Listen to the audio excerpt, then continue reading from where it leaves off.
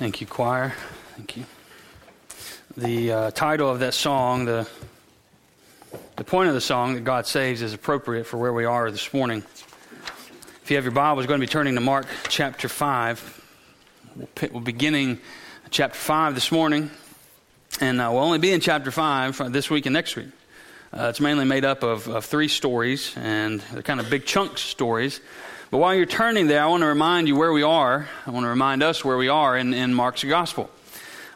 We started several months ago, and we saw that when Jesus comes on the scene, he comes as the Son of God. He comes as the one to inaugurate the kingdom of God. And right up front, the first thing he does is he's baptized, and he goes into the wilderness. And in the wilderness, he does battle with Satan, and he binds Satan. And right up front, Mark wants us to understand that what we will see throughout the rest of Mark's gospel is Jesus continuing to bind Satan. That right up front, he does battle conflict with him. We're not given a whole lot of insight into what happens. Matthew tells us a little more. But right up front, Jesus binds Satan. And then Mark records over and over again that he is casting out demons, that he has authority over demons. And we're going to see that just this morning, that he has authority over a number of demons. But Mark is rolling this out, that Jesus has come to deal with Satan, the enemy of God, and thus the enemy of God's people. We've seen Jesus teaching. He's been teaching in numerous settings that often accompanies his exorcisms, where he's casting out demons and healing. We've sat at Jesus' feet and heard him teach us about faith and about the nature of the kingdom of God. And all through chapter 4, we're in the boat with Jesus last week when we thought the storm was just going to kill us. And yet we saw just last week that Jesus' power over the storm, over the natural realm of life, Jesus' power over that, as stunning as it is, did not comfort the disciples. If you remember, it says when he calmed the storm, they grew afraid of him. Their terror increased. And they asked, well, who is this man? We've heard him teach. We've seen him do some incredible things, but who is this? Well, because Mark's a good storyteller, and he left us hanging with that question last week, who is this man? He's now going to tell us another story, another encounter from Jesus' life that answers that question. Who is this man? So if you've got your Bibles open and you're able to stand, I'll invite you to stand.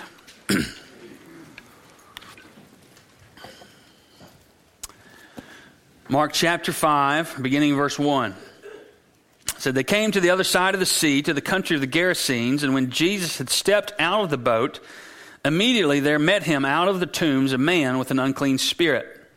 He lived among the tombs, and no one could bind him anymore, not even with a chain, for he had often been bound with shackles and chains, but he wrenched the chains apart, and he broke the shackles in pieces. No one had the strength to subdue him. Night and day among the tombs and on the mountains, he was always crying and cutting himself with stones. And when he saw Jesus from afar, he ran and fell down before him.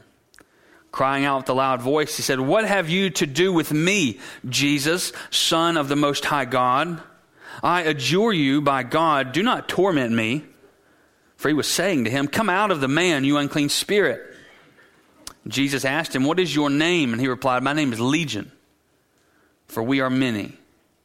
And he begged him earnestly not to send them out of the country. Now a great herd of pigs was feeding there on the hillside, and they begged him, saying, "Send us to the pigs, let us enter them." So he gave them permission. And the unclean spirits came out, and they entered the pigs, and the herd, numbering about 2,000, rushed down the steep bank into the sea and drowned in the sea. The herdsmen fled and told it to the city and in the country, and people came to see what it was that had happened. They came to see Jesus and saw the demon-possessed man and the one who had the legion sitting there, clothed and in his right mind, and they were afraid. And those who had seen it described to them what had happened to the demon-possessed man and to the pigs, and they began to beg Jesus to depart from their region. As he was getting in the boat, the man who had been possessed with demons begged him that he might be with him, and did not permit him, but said to him, go home to your friends, tell them how much the Lord has done for you, and how he has had mercy on you." And he went away and began to proclaim in the Decapolis how much Jesus had done for him. And everyone marveled.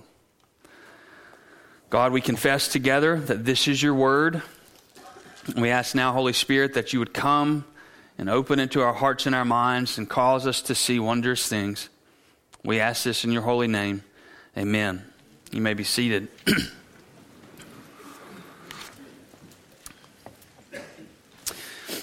This morning we're confronted again with authority that demands a decision. Last week, the disciples were confronted with Jesus' authority, his utter authority over things that they didn't think people had authority over. And just as a blanket truth, people don't have authority over the wind. They don't have authority over the waves. But because Jesus is God and Jesus created those things, he has authority over those things. And so the disciples were confronted with an authority that demanded a decision. Well, here again this morning, we're going to see the characters in this encounter, the people in this story are going to be confronted with an authority. And you and I, by God's grace, through his word, are also going to be confronted with this same authority. We see on your notes, if you have them there, the main idea this morning is that Jesus is the servant king who liberates those enslaved in a fallen world by wielding absolute authority, and as we will see, even over demons. That Jesus, we see him as the servant king, and part of his ruling as the king is he is liberating those who are enslaved in this world. Now, the enslavement of this world is not confined to those who are possessed by demons, and I'll make this statement later, but demon possession I think is rare.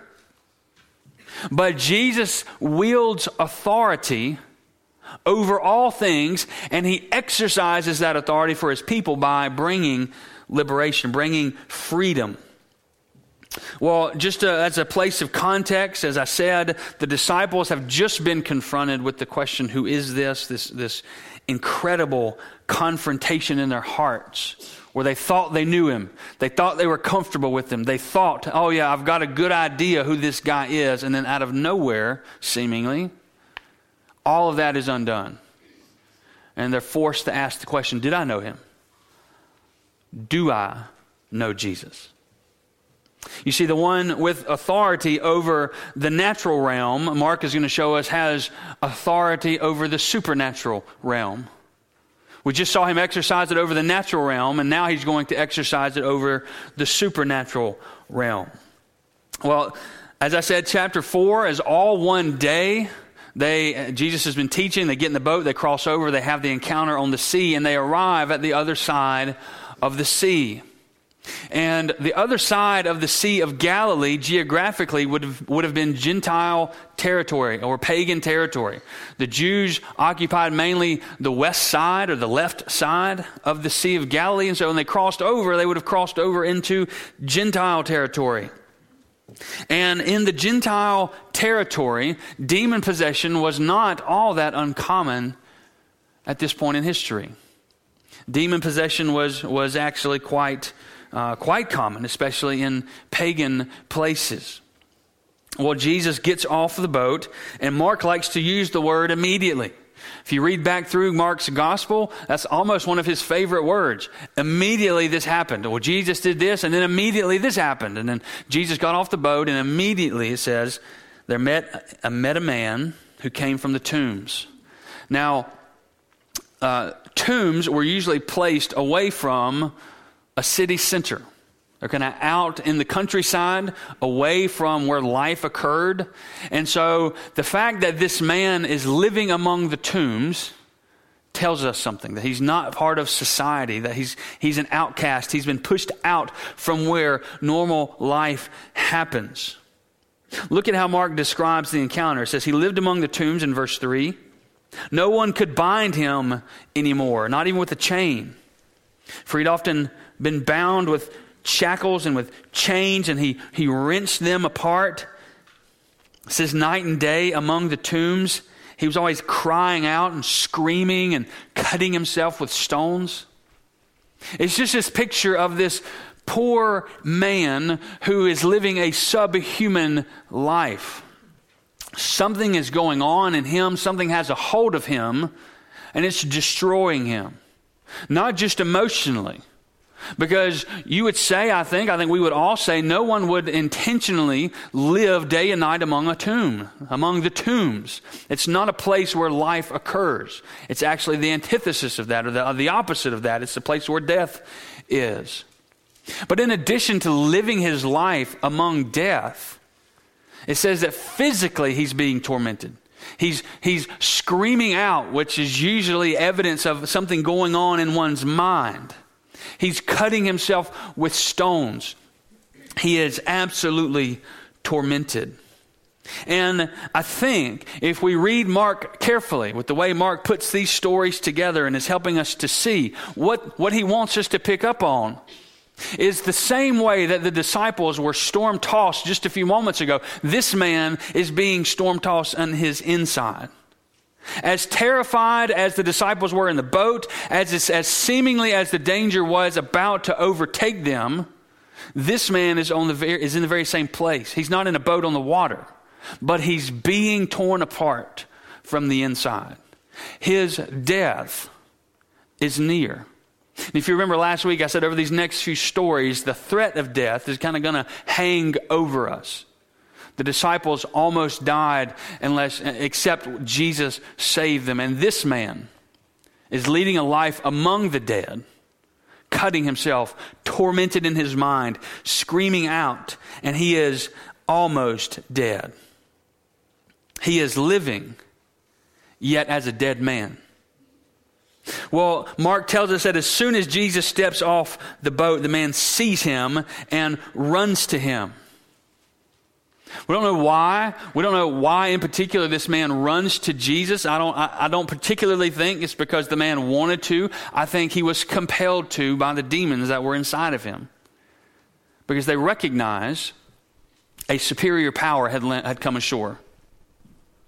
They recognized someone stronger is here.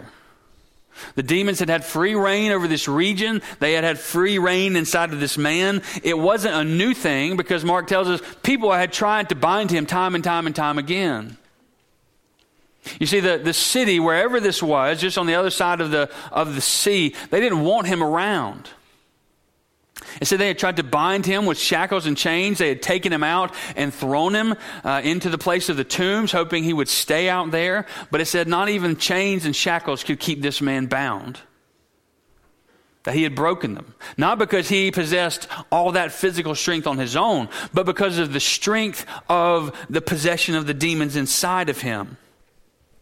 And so he runs to Jesus. And he cast himself down. It says he ran and he fell down and he cries out with a loud voice, "What have you to do with me, Jesus?"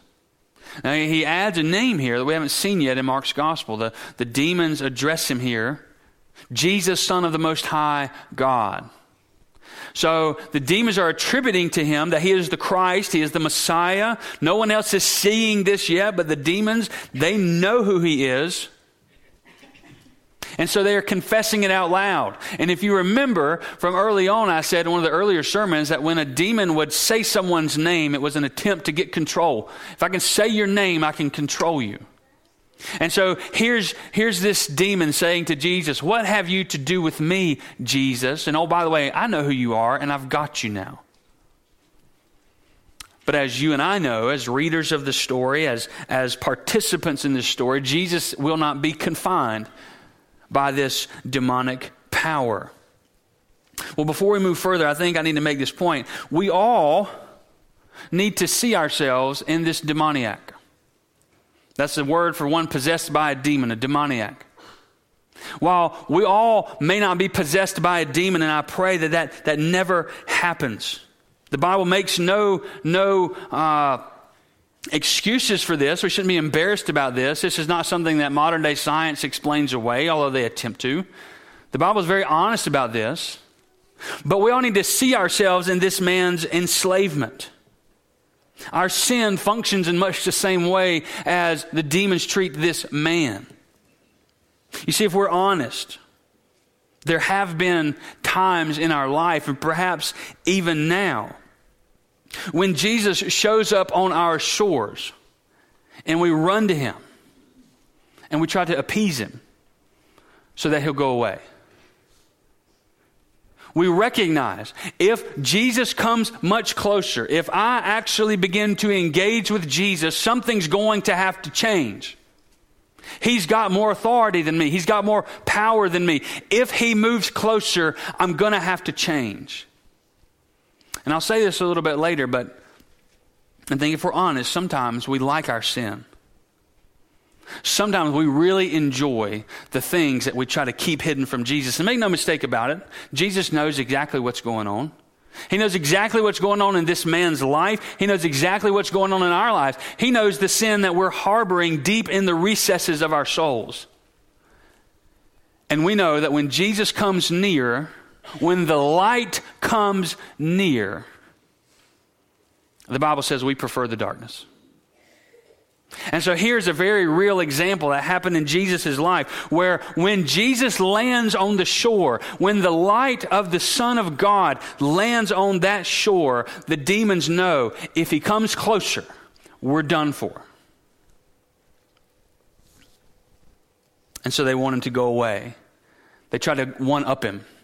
They try to make sure he stays far enough away. They try to make sure that he doesn't deal with them. You see, sometimes we don't realize just how powerful of a hold our sin can have on us. We don't recognize how controlling our sin can be in our lives. Well, more on that later. Let's go back to the story. It says they cry out, "Jesus, Son of the Most High God, what have you to do with us?" And then it says they begin to beg him, to adjure him, "Don't cast us out. Don't make us leave." And so what you need to understand is while they're screaming this at Jesus, Jesus is speaking to the demons, "Come out, you unclean spirits." So there's this exchange going on. There's this grappling or this fight going on where Jesus is commanding these demons, and the demons are hanging on with all that they can because they don't want to leave their host. They're quite comfortable.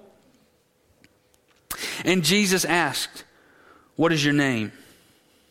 Now here is where Jesus is exerting his authority over the demons. He doesn't need to know their names. He knows their names. He's God. But it's an exercise of authority. He's reminding them, you have no place here. You have no authority here. You have no power over me. And then trying to be coy or trying to avoid Jesus' attempts at power, Jesus' exercises of power. He doesn't attempt anything, he just does. But trying to avoid Jesus' exercise of power, they don't give him his name. They say, "My name is Legion, for we are many." Now, if you pay attention, you'll see the grammatical change in verse 9.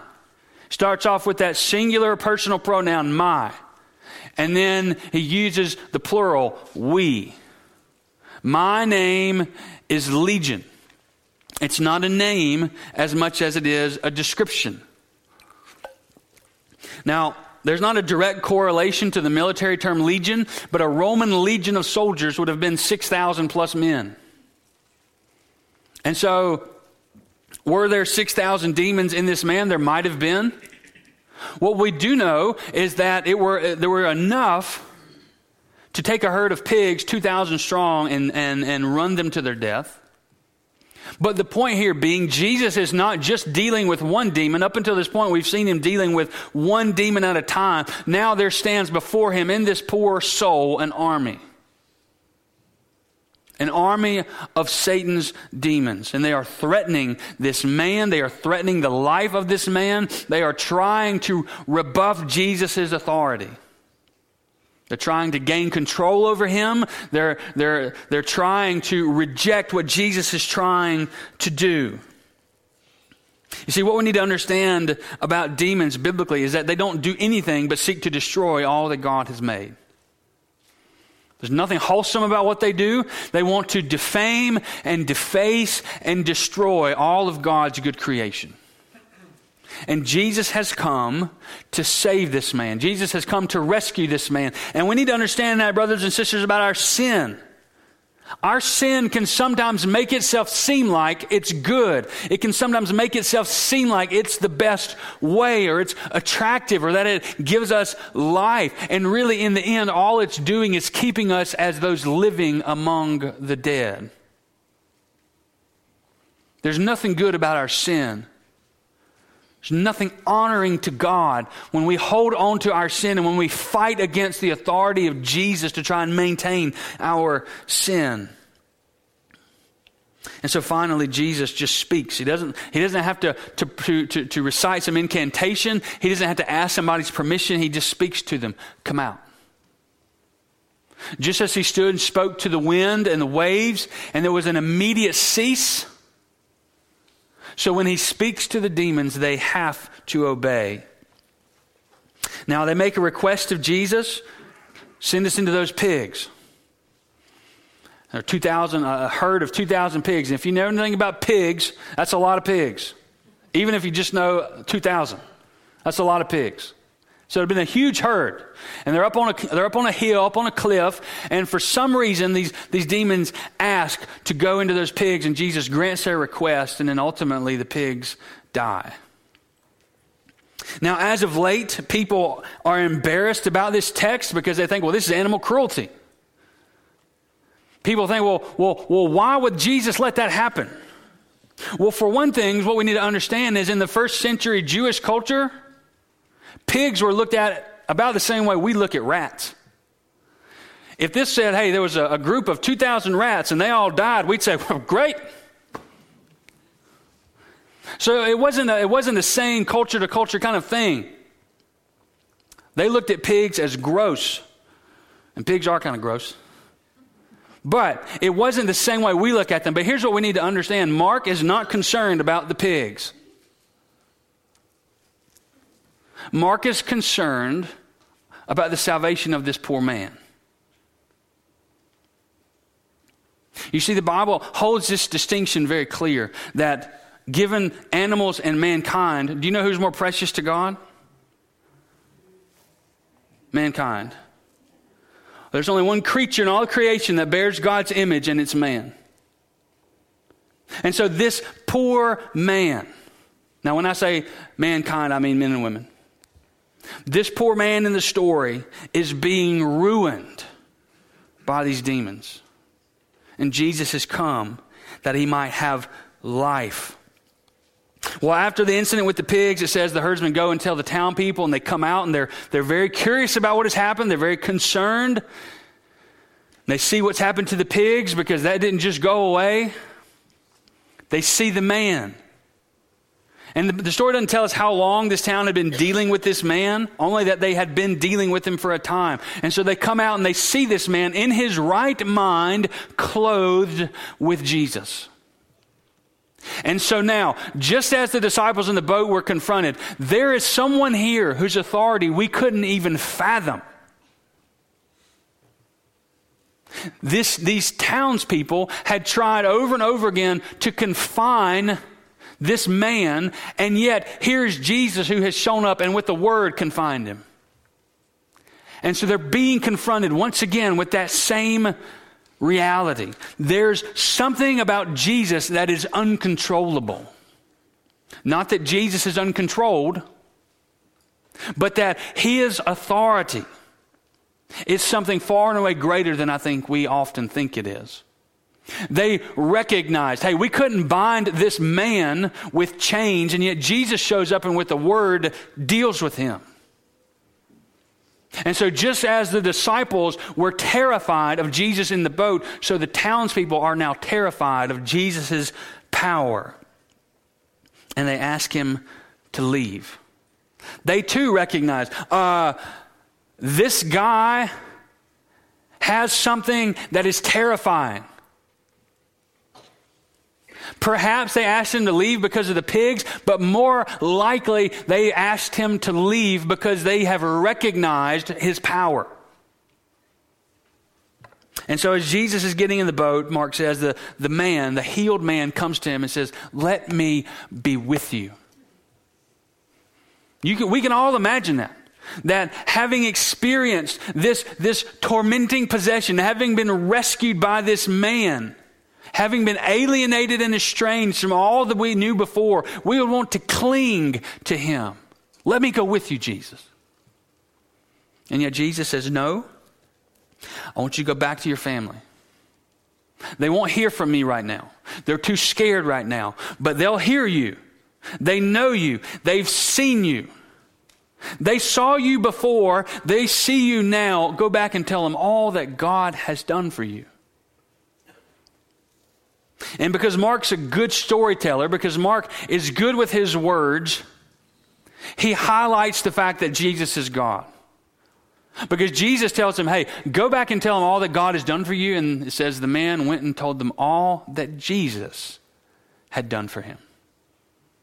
And so Mark is saying, don't miss that the God who liberated this man, this great exercise of power, Jesus is God himself. Well, on your notes, I've got an extended reflection and application. I want us to kind of look at how this story is told in a different part of the Bible.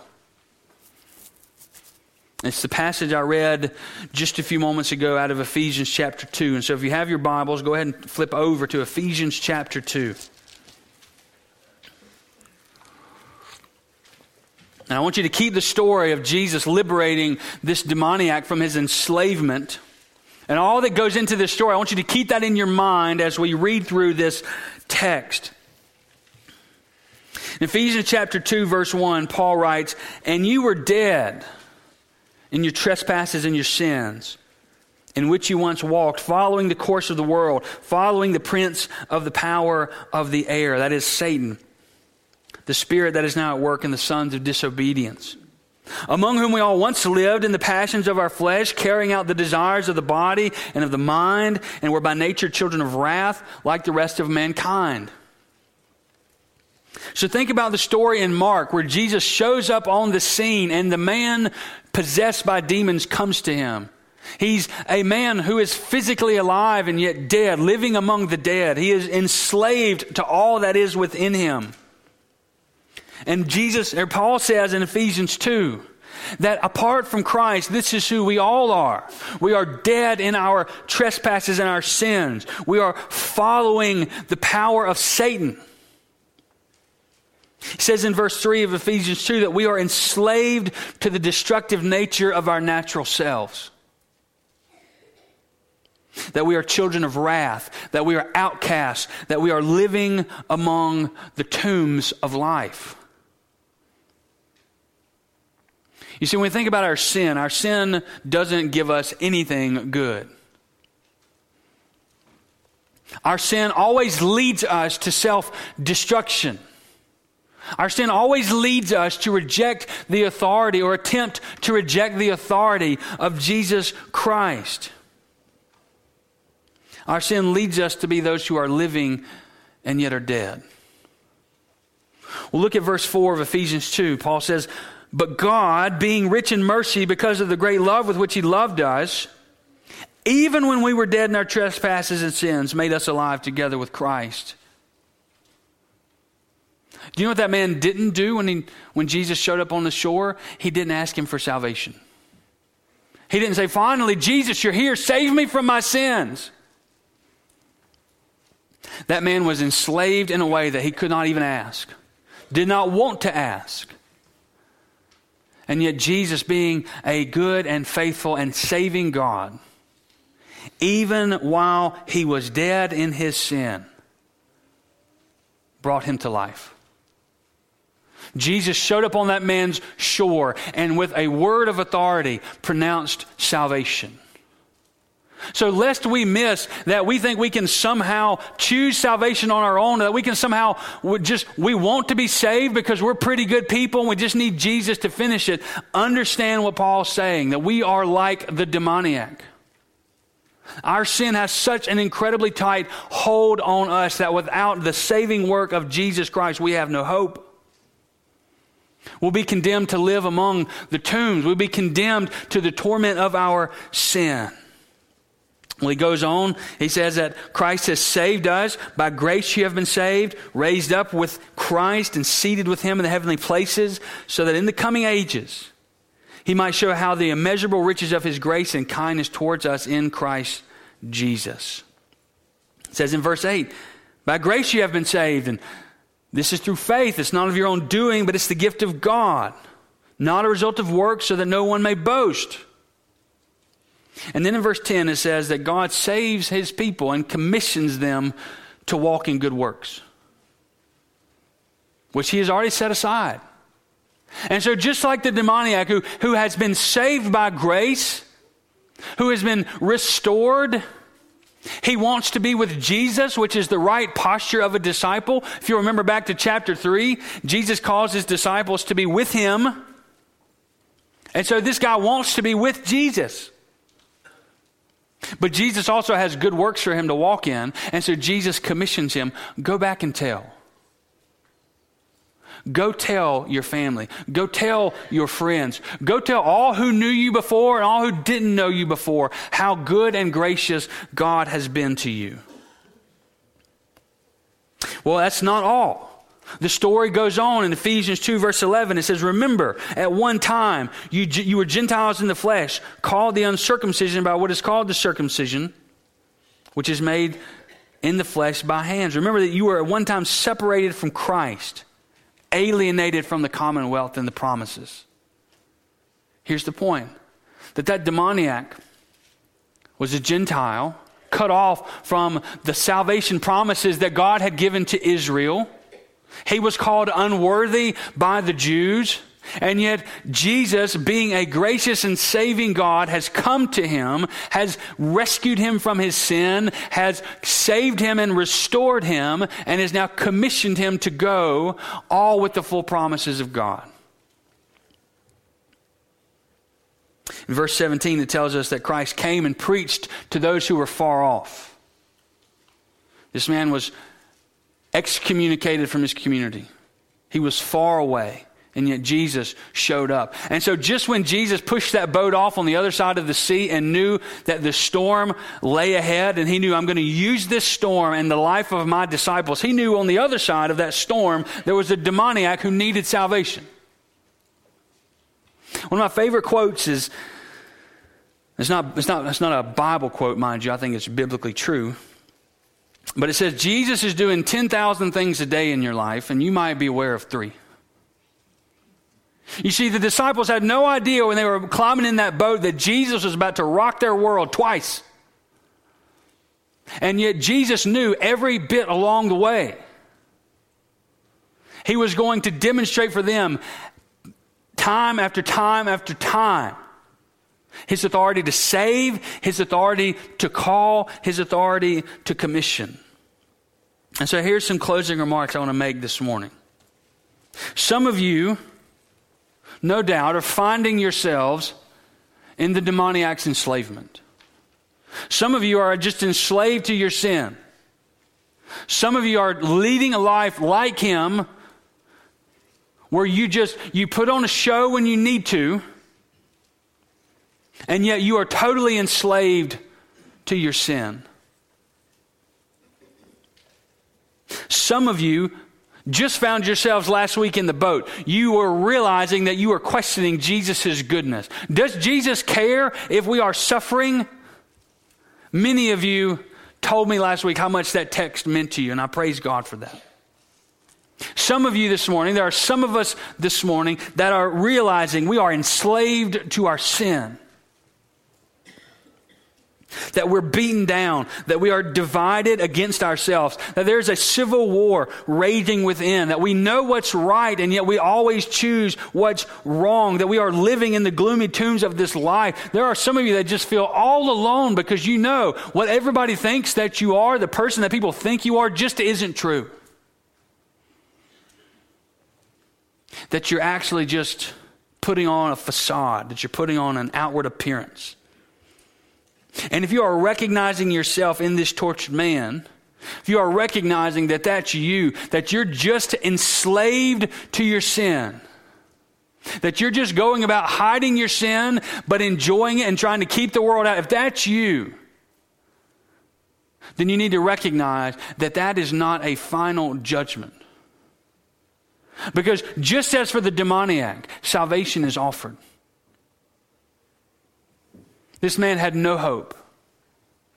And yet Jesus shows up with salvation. And if you this morning are enslaved to your sin, if you're finding yourself in this man, you need to hear that Jesus saves. You see, the great calm that came over the sea is now matched by the great calm that's in this demoniac's heart. Because where he was tossed to and fro and literally coming undone because of the power of these demons, he's now calm and in his right mind, and he can think clearly. And so Jesus has brought peace. You see, we live in a fallen world. We have a fallen sin nature on our own.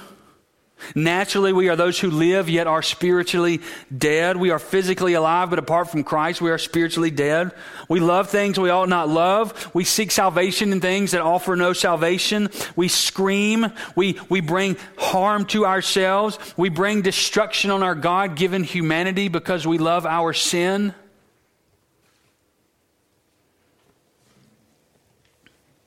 We live among and seek a life where there is only death. If we are not following the Spirit of God, if we are not loving the things of God, then we are living among a place where there is only death. Apart from Christ, we are cut off from the land of the living. We are cut off from the promises of life. And we stand hopeless. If that's where you are, then like the crowds of townspeople and the disciples, the confrontation of Jesus' authority is doing one of two things. It's either making you think Jesus might mess up what I've got going and I need him to go away, or Jesus has more power than I thought. You see, sometimes we get so blinded in our thinking that we think Jesus could never actually heal what's going on in me. We don't actually confess the dark sin in our life because we are embarrassed about what other people might think. We think, well, if Jesus really knew, if I really got this out, can Jesus really fix it?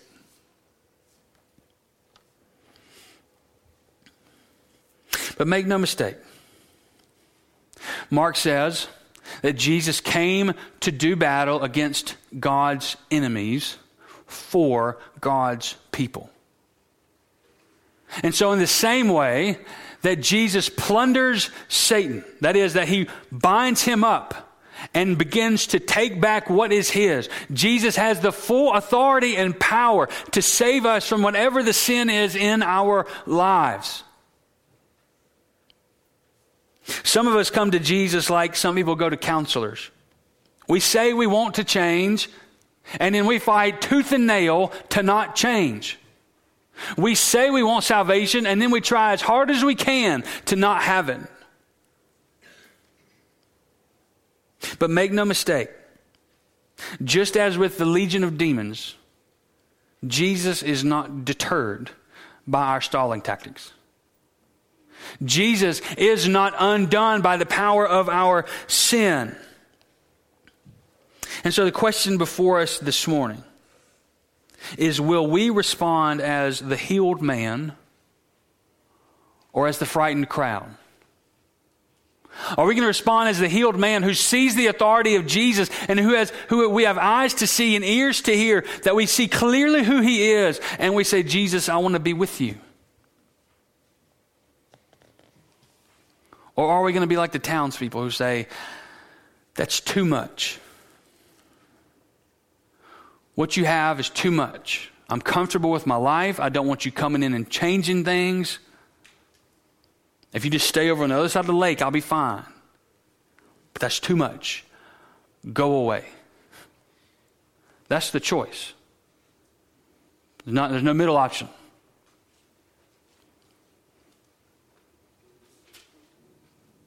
Let's pray.